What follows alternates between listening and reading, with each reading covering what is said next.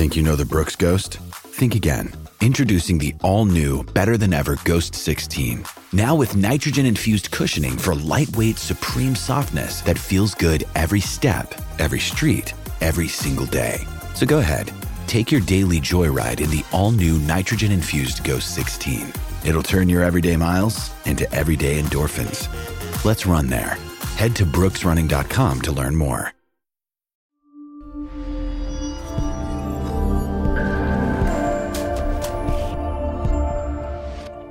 Welcome, guys, to the Revive Stronger podcast. I'm your host, Steve Hall, and we are very excited. Well, I don't know who I'm saying we are, but I am very excited. I'm sure all of you guys are very excited right now because we have a long-awaited Q&A with Mike Israetel, who has been traveling across the globe, literally across the entire globe, because he came to the UK and we brought him over to do a fantastic hypertrophy seminar, which went down like a storm. And I can't believe it was so long ago now. I mean, it's over a month. And Mike's been across doing presentations across Europe, in Australia, and been now settled back at home, but working hard as ever. So yeah, how are you doing, Mike? I know you just said we chatted a little bit and you're in a mini cut right now. And you seem quite happy that you're home. Totally. I love the regularity of a programmed lifestyle. Traveling is fun every now and again, but I get really confused as to what the hell my purpose on this world is if I'm just supposed to go to places and enjoy myself, when I can be grinding in the gym, when I can be eating programmed meals, when I can have a regular scale to wean on, get sleep in my bed, and when I can put out a ton of intellectual content, write books and film videos and stuff like that, I start to feel whatever the opposite of human but still good is again. So yeah, it's really awesome. So I'm super happy to be back. Traveling is great, but it's like all good things eventually get to be meh. So it was good timing for me to come home. Mm-hmm. No, definitely. And actually, I should point out, if anyone's been keeping up with Mike and on Instagram, particularly, there's been some graphs coming out that have been, it really, really makes some of these concepts that we talk about in the podcast very clear. So if you're not following Mike over on Instagram, I'll make sure there's a link below so you can go and follow him straight away, because they're really clear, over on Facebook as well. So yeah, definitely get on those. But I know Mike loves getting straight into the Q&A and not having too much chit chat, even though I could go for far too long. So we'll dive straight into the first question. And I'm going to avoid saying names just because I think I screw them up so much. I'm just going to go straight for the questions and I have the names here so I can let those people know. I enjoy your name screw-ups, but if you don't want to, that's fine. Okay, I can say this name because he's actually a client, Marco Sturper. Okay. I think it's Marco Aurela Sturper, but he'll probably call me out.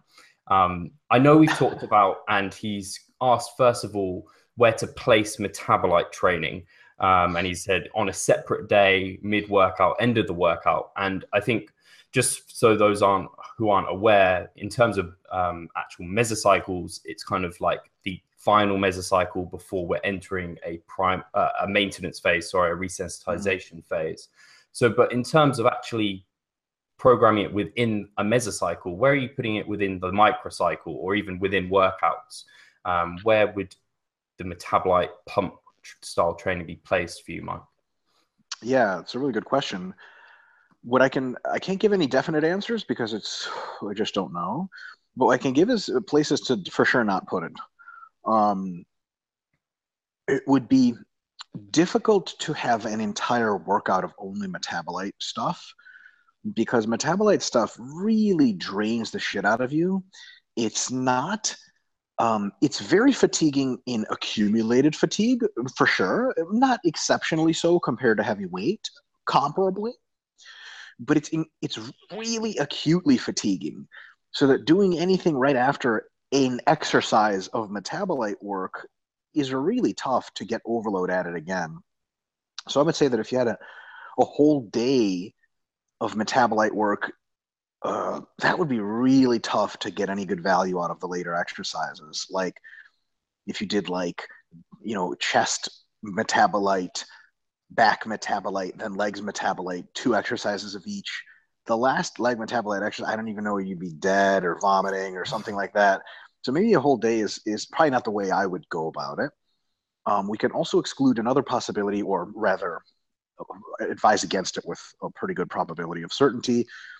Doing metabolite training before you do your conventional heavy volume training is really not great, because when you do your conventional heavy volume training, you actually get some sequestration of metabolites already. You get a pre-fatiguing of the musculature, and doing heavy training before metabolite training probably doesn't really interfere much with metabolite training. On the other hand, doing metabolite training before heavy training tires you the hell out and kind of violates the whole purpose of doing heavy training, which is to lift weight of a sufficient intensity to go after those kinds of intensity-mediated adaptations, perhaps growth of the faster twitch muscle fibers, etc., or growth of the slower twitch fibers through those pathways that are based on high force loading.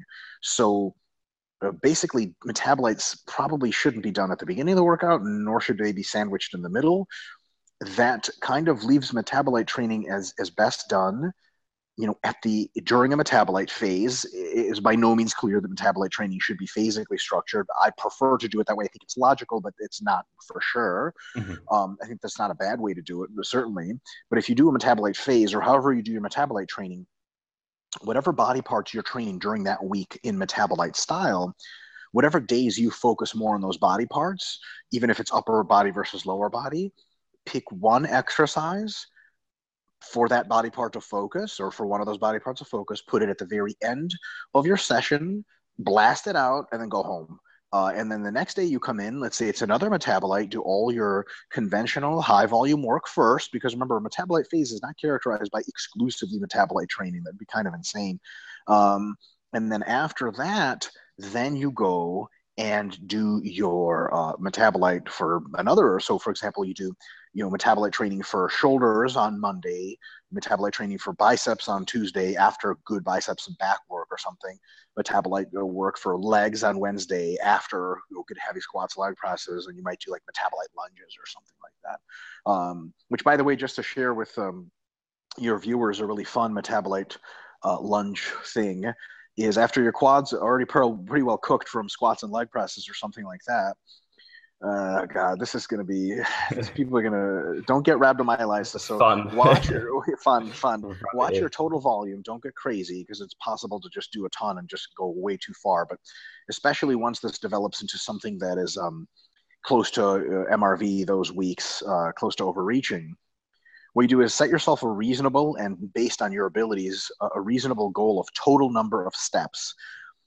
And you can use weight with these walking lunges, or no weight, depending on how tired you are or how many steps you've made as a goal for yourself.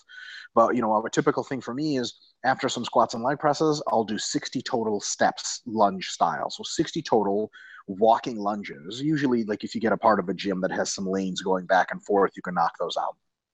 Here's the rule. If you can do about 20 to 30 steps without taking a break, and at about somewhere between 20, so use a load and or be in a condition of fatigue, which basically makes you get close to failure, somewhere between 20 and 30 steps of the 60, right?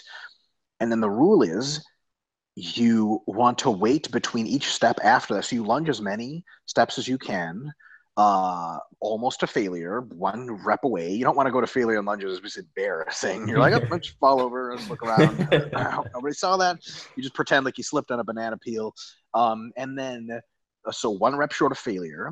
Don't sit, don't rest, don't do anything. Just stand until the lactate just barely starts to clear out. We're talking about 1 to 5 seconds, closer to 1 at the beginning of those reps after the close to failure point.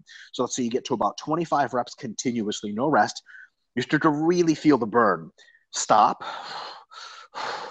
Another 5 or 6 until you get again 1 rep from failure. Stop, breathe, don't go anywhere, don't sit down, shake your legs out if you need to, just a little bit, until just a bit of that lactate. Basically, you want to buy yourself somewhere like 2 to 6 reps. And then in these little mini sets, you keep lunging until you hit a total of 60 reps. it would kind of be like Borges, The myo Myo rep. reps, Yeah. right? It just Metabolite style myo reps. It is awful experience. What I did at one workout when I was in California with my fiance a couple weeks ago, or like a month ago or so, I was doing a very, very high volume mass phase with metabolites.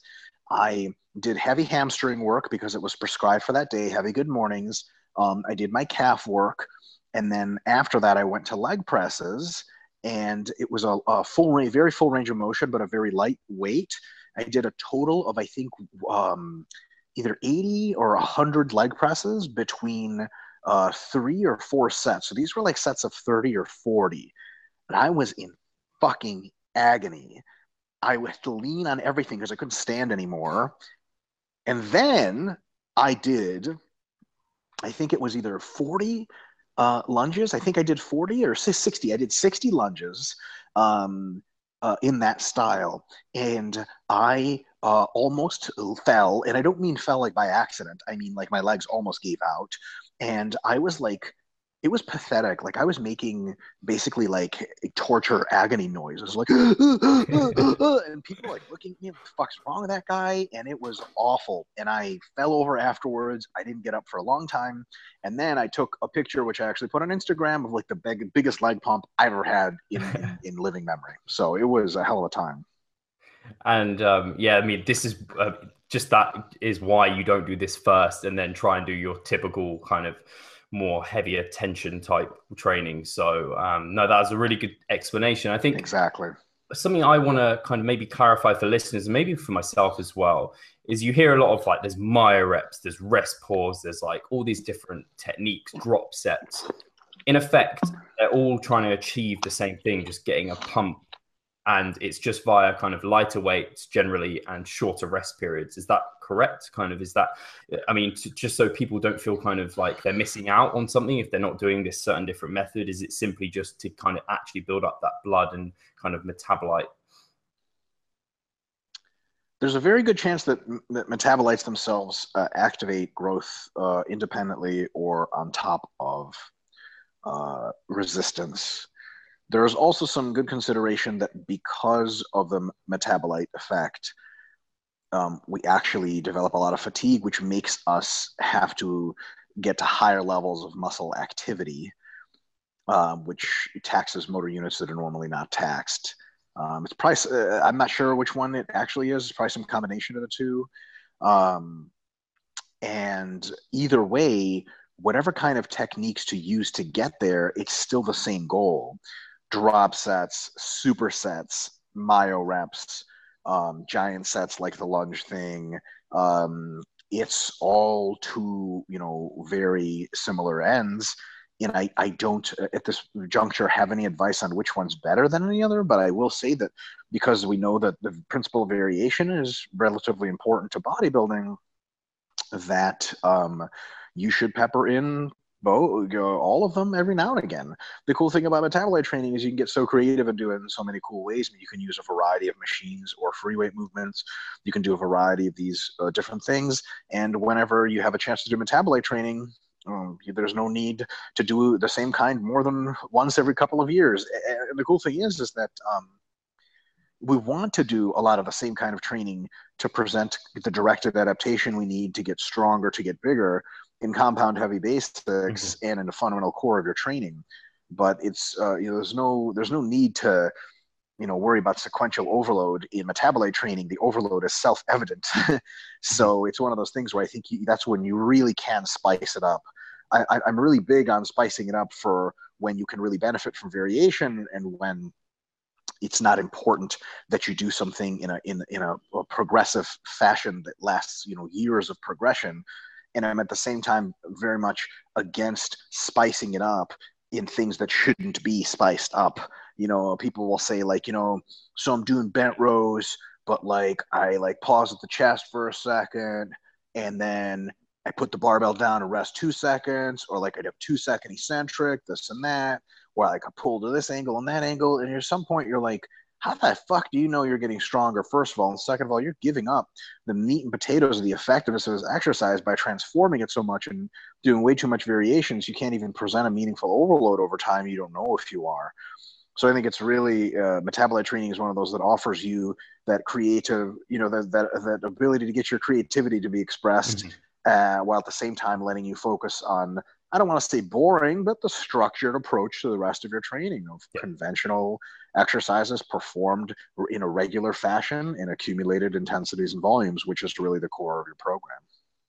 Awesome. And actually, that's a nice segue to the second half of the question, which is basically asking about how do we progress with metabolite training kind of on a week-to-week basis within that mesocycle? Do you add, maybe if you're doing like a drop set, would you add an extra drop set within there? Do you decrease rest periods? What could you do to try and progress it? Or is there any need to? Totally. Well, there's definitely need. Everything has to be programmed with progression. So within a mesocycle, you should stick to the same kind of every microcycle that you come back to, microcycle 1, 2, 3, 4, 5. Every single time you have that same session that you were doing, but in the next micro, the kind of metabolite work you should do should be the same kind. And you should, for a variety of reasons, just progress on it in a scaled fashion. So yeah, you should absolutely progress, and you should be tracking that progression. It shouldn't be just like, fuck it, let's do whatever. Because, like some days you don't have as much energy or as much psychological desire to go as far. And there's nothing really, metabolite training sucks and it's really challenging. You want to quit. So if you have an objective benchmark, I mean, like my, counting rep totals, for example, like there's no part of me that really wants to do 100 leg presses. Fuck that. But that's, 1 week it's 90, the next week it's 100, and the last week it's 110. And I look at the paper and I'm like, fuck, that's just what I have to do. So you do have to track it. The biggest thing I'll say is, because of volume and total work is such a predominant both facilitator and probably overloader that leads to gains in muscle size, that I wouldn't have any progression design that sacrificed volume progression at the benefit of other forms of progression. And the biggest thing that comes to mind as the biggest caveat and the biggest warning is progressions that involve rest time decrements. It's very clear from the research that if you do enough rest time to decrease the total reps you do with a certain weight, you grow less, and the rest time does not make up for that shit. Yes, shorter rest time will enhance the metabolite effect. But we got to remember that it's very likely that the metabolite effect is maybe like 1/3 as powerful of a hypertrophy stimulator as conventional training. So it's like replacing most of your cake with icing and being like, wow, we're still good to go. It's not a good idea. So if you do shorten rest times, you have to concomitantly do that with at least maintenance of the total number of repetitions you do at a given weight. The total volume, sets times reps times weight, has to at least maintain the same. And then you can manipulate things like repetitions in reserve, rest times, etc., which rest time really is another way of fucking with RIR when you think about it. But at least keep the volumes the same. And I would say advance the volumes is probably good. So I would say go 1 or 2 reps shy of failure more or less every single time in a metabolite training, and just add total volume. So for example, if you did 5 drop sets of cable bicep curls, do 6 the next time, 7 the next time, 8 the next time, deload. That way there's no way that you're presenting less of a stimulus. Does that make sense? As long as, I guess, you don't jack up the weight and then you're doing hardly any reps compared to the weeks prior. Totally. And a lot of times, like, you just do one at a time. So you keep the same weights, but jack up, add sets, or you keep the same weights, but add a few reps and add a few sets, or you can jack up the weight, but just make sure that your total repetition number, your total volume across the load spectrum is the same or greater. And then whatever other overload parameters you also did, those are fine. You know what I mean? It's one of those. You and I think talked about this in another podcast, and somebody just linked it as an answer to a question on one of my Instagram or Facebook posts. If your goal is to get stronger and you have a 5x5 that you're supposed to hit, but you're too weak to hit the last sets of 5, should you reduce the weight, or should you reduce the reps and just still get the total number of reps, 25 reps at the given weight? Well, the answer, almost always, unless you're really worried about fatigue, and in which case you should just deload anyway, the answer is, yeah, get the 25 total reps at that weight, even if it means doubles or triples. Don't reduce the weight and do fives, because there's nothing magical about fives. And you're now trying to keep a similar volume at the expense of intensity. But the primary driver of strength gains is intensity, given that the volume is sufficient. So why the fuck would you trade away intensity to chase volume when, if for hypertrophy, that's fine. You know, like if weight's so heavy that you can't get the volume you need, yeah, lower the weight totally, because volume is a primary driver of hypertrophy. Yeah. But just the same way with intensity, it's the other way around. So just the same way as, you know, if you've got a total of, you know, 5x5 should really be seen technically as 25 total reps at a certain weight. Do whatever it takes to get those reps at that weight, no matter the rep range, should be the second recourse. Of course, the first one should be get the 5x5. But if you can't do that, at least get all the reps in at that weight, because the weight's the key driver. Just the same way with metabolite training, because it's within hypertrophy training, whatever manipulations you do not sacrifice total volume. Because if you do that, well, you're playing trade-off with the biggest card in the stack, and you don't want to do that. And it's just like, you know, the training designs. You know, there's actually been quite a few studies done on rest interval time and hypertrophy and strength outcomes. And most of the studies say there's no effect, because the studies haven't pushed rest time low enough or were controlled for total volume. But as soon as they had studies that didn't control for total volume, it was quite clear that rest time decrements beyond a certain point actually got worse hypertrophy, which is fucking crystal clear. Can you imagine coming up to a bodybuilder and be like, all right, you got to rest 30 seconds on everything that you're doing? Be like, how the fuck am I supposed to get reps with 450 in a squat, resting 30 fucking seconds? Be like, well, I guess just do your best. Well, he's going to get a couple reps here and there. It's going to be a shitty workout. He's going to be like, oh man, was that really hard? Be like, yeah, it was hard the worst way possible. Like, I couldn't do the work I was supposed to do. So of course, intuitively, it seems all wrong, and very much is. Now the problem is, man, that sucks. As far as good news for metabolite training, we don't have any. It's going to suck, and it's going to suck more every single time. But hey, welcome to training. That's the overload principle writ large. Brilliant. And the final part of that question is, how quickly do we adapt to it? Do you need to, I know you've said pepper in now and then. We've spoken about the fact we adapt quickly to it. Are there actually any kind of, is there any studies on this, or is it just kind of personal experience? Is there any way of getting around the fact you adapt to it? Could you keep metabolite training in, but change the variant you're using mesocycle to mesocycle? Is that enough to provide an overload? This is speaking exclusively on personal experience, the experience of my colleagues, and the experience of the people I've helped train in various capacities. It seems like metabolite training is just we get about a couple weeks of it, basically a mesocycle. And after that, it doesn't do a whole lot. And you got to take at least a mesocycle away from it for it to do a whole lot after that. Whereas with heavy weight training, you can do it for 4 or 5 mesocycles on end, and it's still producing really, really good results. The way you know metabolite training doesn't really do anything, you do the same shit you used to, even harder shit, and you're no longer getting any delayed onset soreness. You're no longer even barely getting a pump. You just get tired. And the explanation there is quite pretty obvious. If you do a lot of metabolite training, it's similar to pushing kind of in a biochemical sense. It's in some sense similar to pushing like your lactate threshold really far. Lactate threshold training and endurance, that leads to a considerable rapid pace of endurance adaptations. Your muscles just get really good at clearing lactate really fast, and they get really good at, they could convert slightly to more slow twitch. And more slow twitch muscles tend to grow less, which is bad. And also because they're not really good at buffering and getting rid of lactate, you have to do multiples the work to get the same effect. And by then, you're just doing a shitload of work at a very low intensity to get some kind of effect that's diminishing in size. So basically, you have to be out of shape. You have to be out of shape for lactate stuff, for metabolite stuff, for it to work best, I think. And other than that, it's just not a very good strategy. So I think that you could potentially, if you really like it, if you seem to really respond to it well, I think you could do it every other mesocycle, and it's totally fine.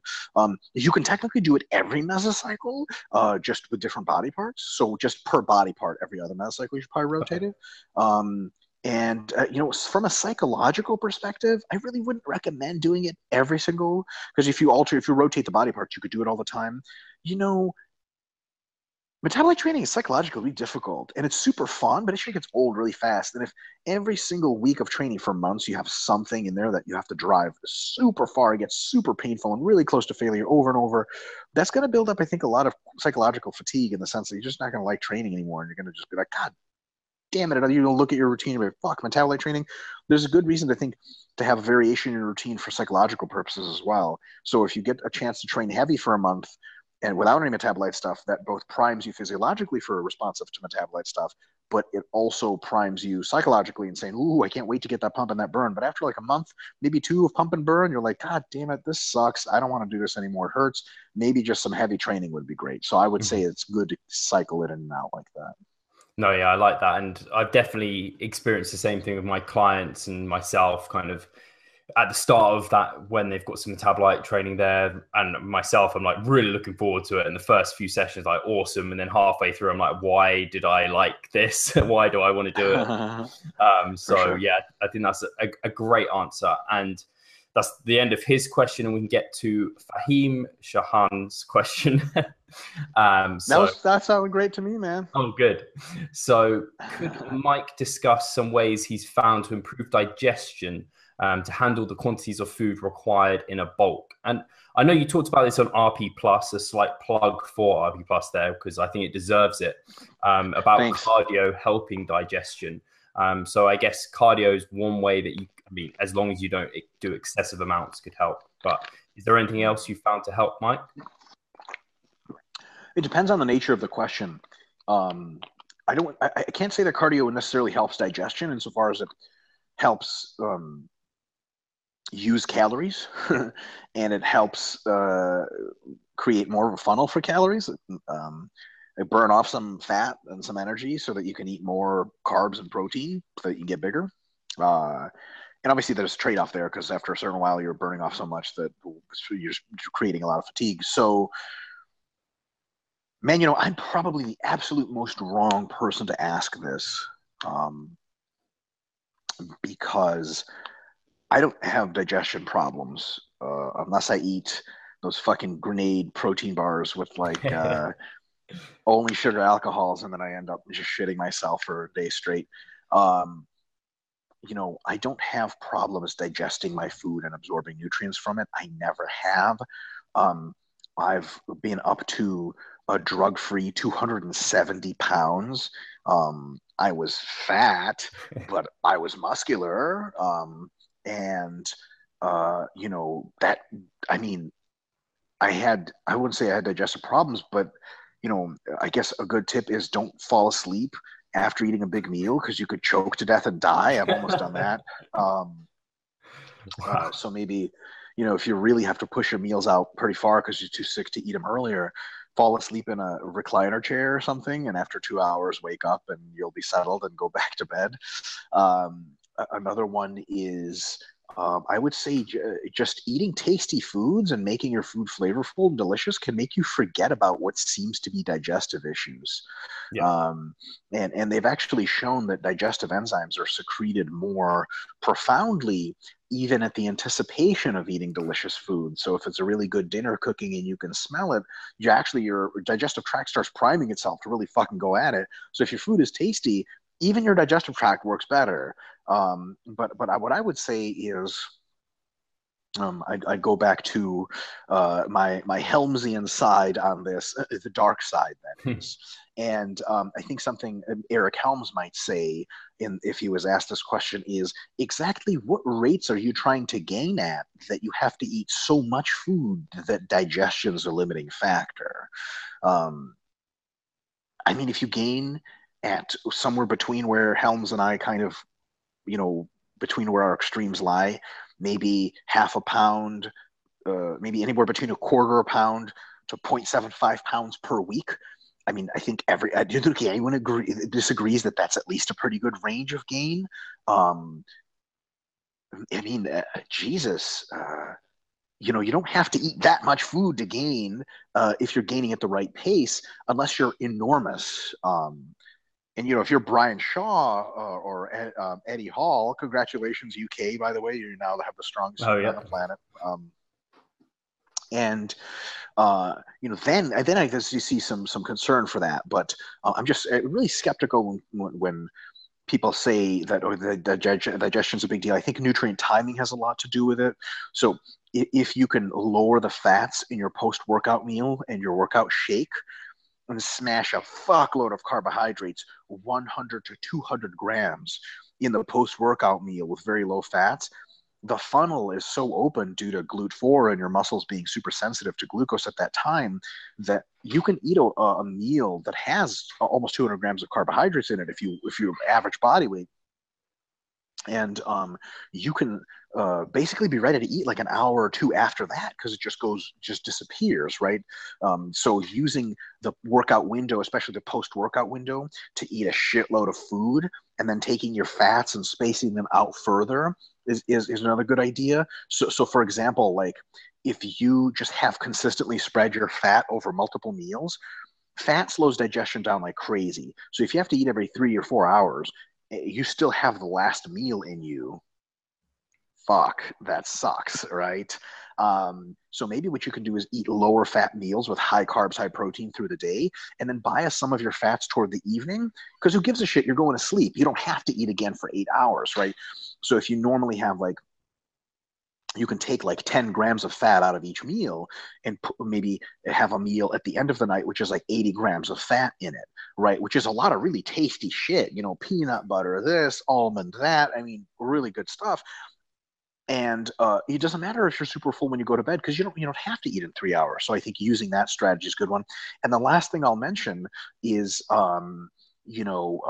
reducing the needless fiber in your food. Yeah.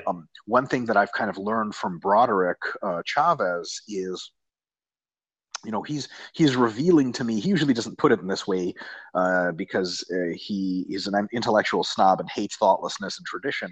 But some things that the quote unquote the bros are doing that turned out to be correct for them and are wildly incorrect for most other people is, you see people post, like bodybuilders post their meals on Instagram, and it's like white potatoes or red potatoes and steak.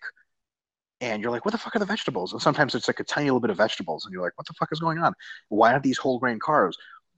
Well, when you eat 900 grams of carbs a day, you can't fucking eat much fiber because the carbs, just trace fiber alone, is going to fucking make you shit a storm. So if you have like these really good looking, like, RP healthy diet templates looking meals, listen, for people who just want to stay fit and muscular and in shape, don't want to gain a ton of weight, that way of eating is awesome. But if you're pushing a ton of food and it's getting tough, reduce that fiber a little bit. You're not going to be in a position where you don't have enough fiber. It's so difficult with a bodybuilding diet to get too little fiber. And fiber fills you up a ton. It delays hunger a ton. It slows digestion. So it's really bad news if you have too much of it in your diet.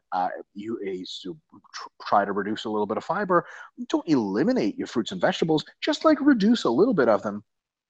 Maybe take your super whole grains and try to replace them with more regular grains. Like maybe if you're brown ricing it all the time, try some white rice. If you're doing sweet potatoes all the time, try some light red potatoes. Mm-hmm. If you're doing oatmeal all the time, maybe try, something that, cream of rice or something like that, or cream of wheat that maybe isn't, as filling and as crazy slow to digest.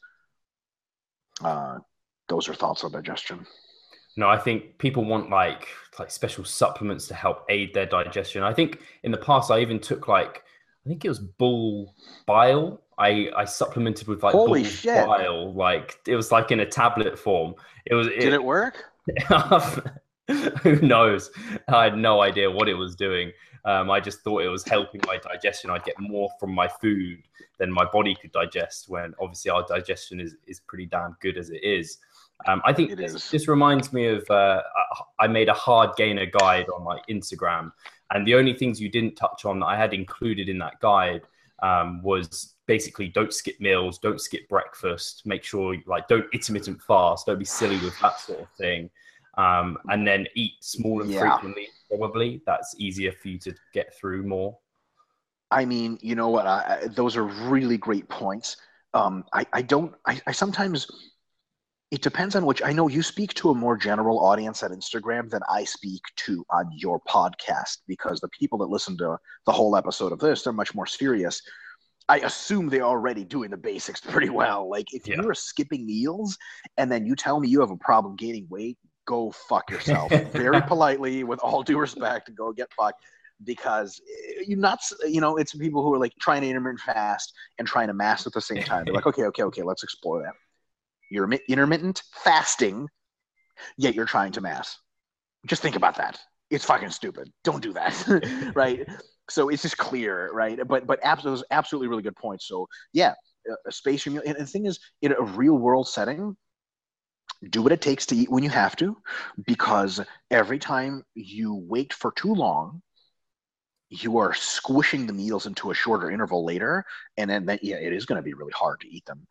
So yeah, if you have to catch a meal or a bar here and there to keep the calories flowing in, yeah. One thing I can say, and this is less for digestion and more just for recommendation of how to keep getting calories in. You got to do what it takes, even on the go, oftentimes, to make sure that you're getting what you're getting. And that is annoying, but you chose to be the person who wants to gain weight. For example, I just finished that crazy leg workout, actually, that I was talking about in California. And my fiance had to go, I think she had to go to the bank and like take care of some money stuff. And then we were going to go out to eat a big post leg workout meal. The thing is, the bank was going to take enough time to where there was too much distance between my shake and the next meal. I would have probably like gone hypoglycemic and passed out. But in addition to that, I would have missed out on an opportunity to eat more that day, especially at a very sensitive time of uptake. So what did I do? I had to go to another store anyway. So instead of walking from the bank right to the store, I walked over to the gas station, bought like 3 power bars and a banana, which have very little fat, a ton of carbohydrate, and a little bit of protein too, and smashed those. It was enough protein, very low fats, and tons of carbs. Like, there were 3 peanut butter flavored power bars. That's kind of fucking disgusting. Like, the first one coats your mouth, the second one gets stuck in your teeth, and the third one you just have to jam down with pure willpower. But hey, I got what I got. I that's part of the process. So if you're, okay, I have trouble eating, but I'm super busy. No, you're not. You're not that busy.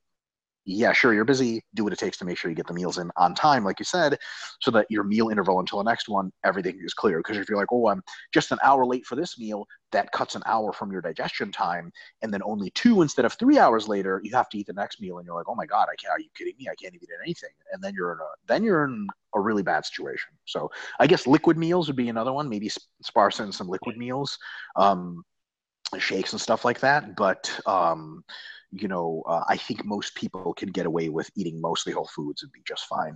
And just to add one really quick thing, if you're the kind of person that struggles a little bit when you're dieting with hunger and with lack of feeling of fullness, use your mass phases as an opportunity for therapy.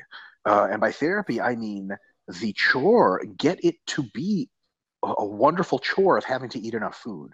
Because if for several weeks you look at food as way too much and it's a chore, that literally buys you months of psychologically free dieting. It really does.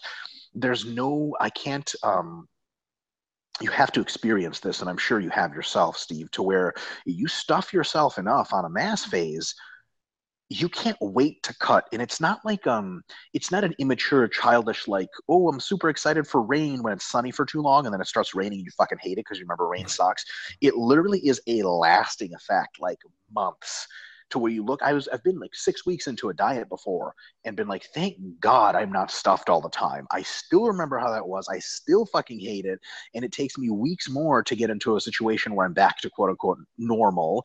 And then another couple of weeks to where I'm starving again. But by then, it's the end of the diet or the show or whatever. So when you're struggling to eat food, but you're making it work, remember, you're investing psychologically into the next cutting phase. And I swear to God, it pays off. And it's a long-term payoff as well. Yeah, it hasn't happened to me a lot. Like, I can just eat, and I have never had the problem with being like unable to eat or digestive issues. But I can remember a time I made it was like a Greek yogurt Cajun bowl, and it was a bad idea. I couldn't finish it, and I left it by my bed because I thought, if I wake up in the middle of the night, I'll eat that. I didn't. I couldn't do it. So no, that's a brilliant answer, I think. And I hope our audience, and I'm going to say our audience, know the basics, so they should be getting all that stuff right. His second part of that question is he said, what value do you place on intra-workout nutrition? I know you've written about this in the RP diet book. I know that you're thinking about, well, you're releasing a new one at some point, which I'm very excited for. I'm sure the audience is.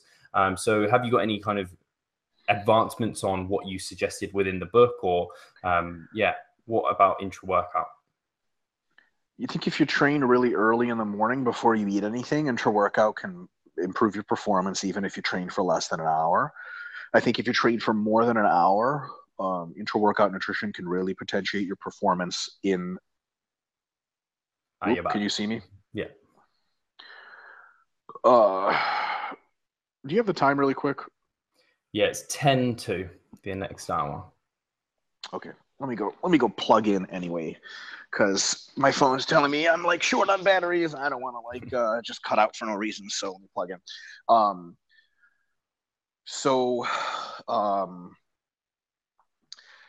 If it's longer workouts than an hour, you can potentiate some performance at the tail end of the workout with some intra-workout stuff. There's not a huge advantage in intra-workout nutrition. And there is one possible minor exception related to the concept we were just discussing. And that exception and concept relation is that, when you have a very tough time eating your total number of calories for the day, you can add some calories in the intra-workout shake. That's a thing. Mm-hmm. The only thing you have to juggle is that you don't want to take too much of that shake in and get sick during the workout. Does that make sense? Yeah. So it's a fine idea, but sometimes people get away with it or get carried away and they go, oh my God, that's right. I could even eat during training. They have 50 grams of carbs and 25 protein after the first 2 exercises, and then they're vomiting on their third. So workout can be a good time where I'll put it this way.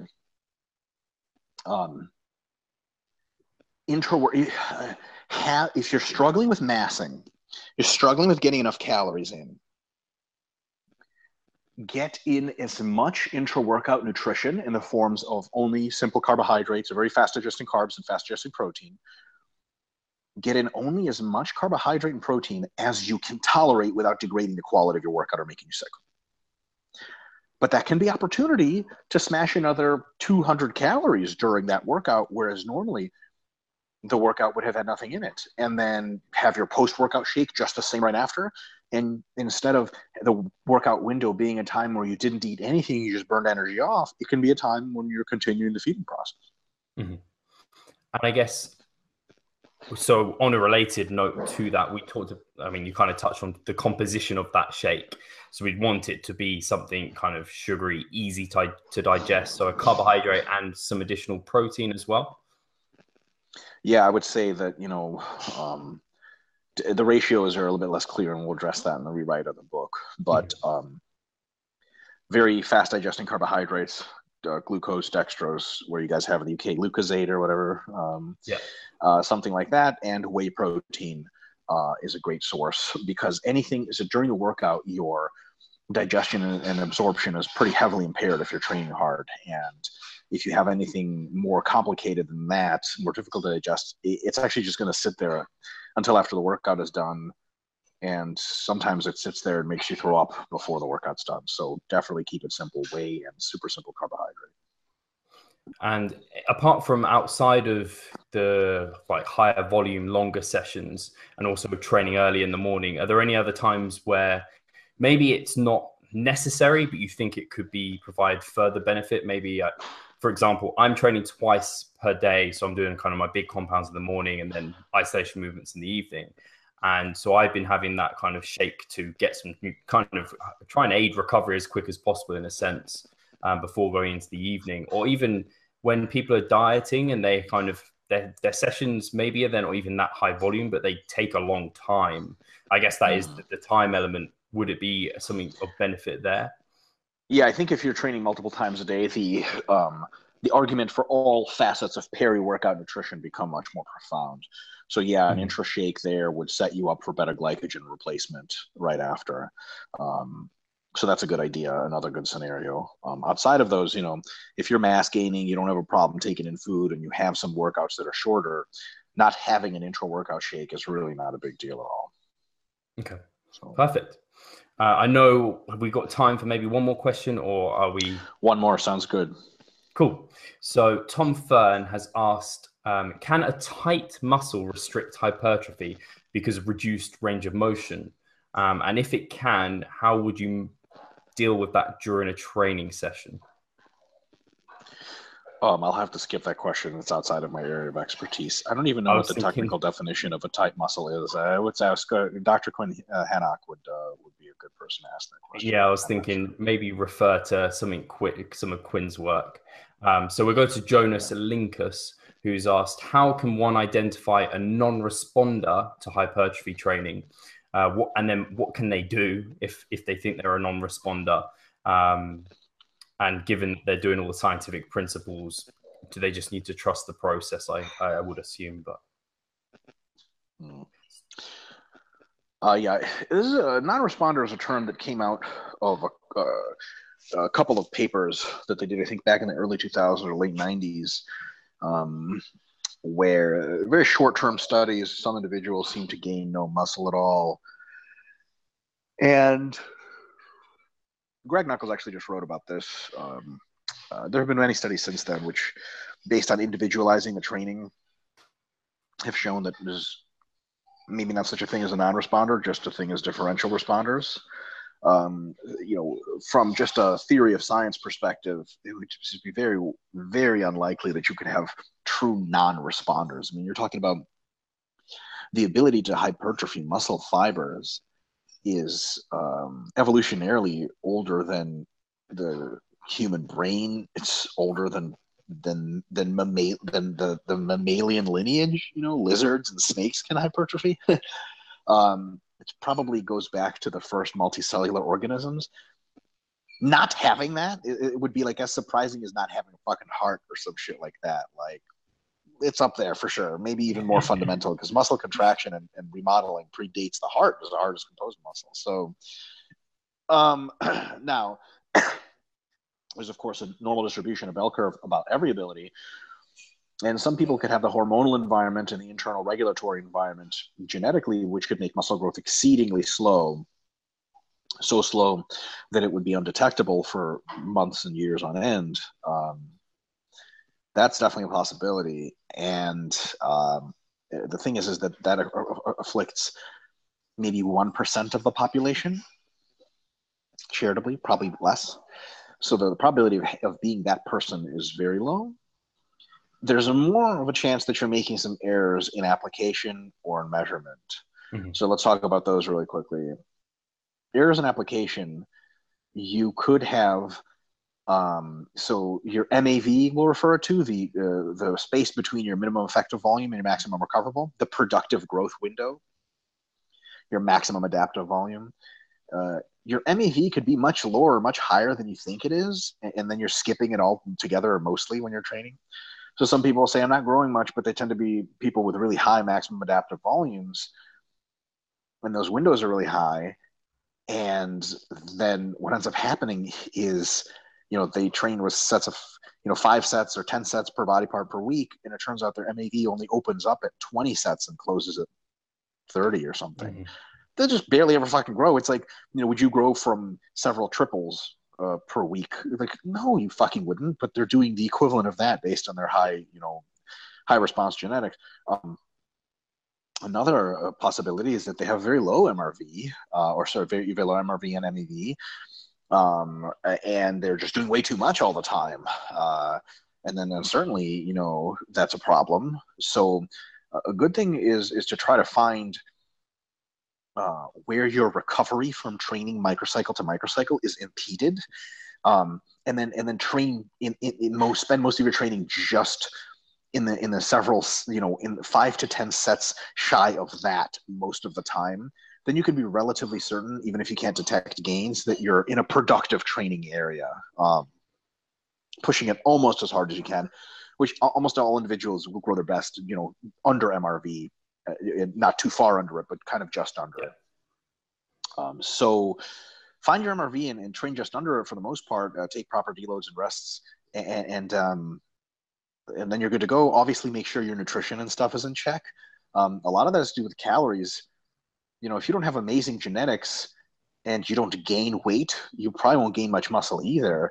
So a lot of people think they're just going to gain weight automatically, but the problem is they're training just fine. They're just not a very good eater, and they miss out on the raw materials for reconstruction. And it's, of course, really, really bad. Right. So far with me so far. So just make sure everything you're doing is on the money, and give it some time. Gain some weight. See if you get stronger. If you gained weight, gain half a pound to a pound a week for 12 weeks on end, give it a break, then try again a couple months later. If you've gained strength from those for reps, you've put on muscle no matter what you look like. So maybe you're just going to put it on really slow. And as far as what can you do if you're a hard gainer, I think there's one obvious recourse is if you have a really low testosterone levels genetically, you might not know about that. If you've given it a good shot and nothing works, go get your testosterone levels checked.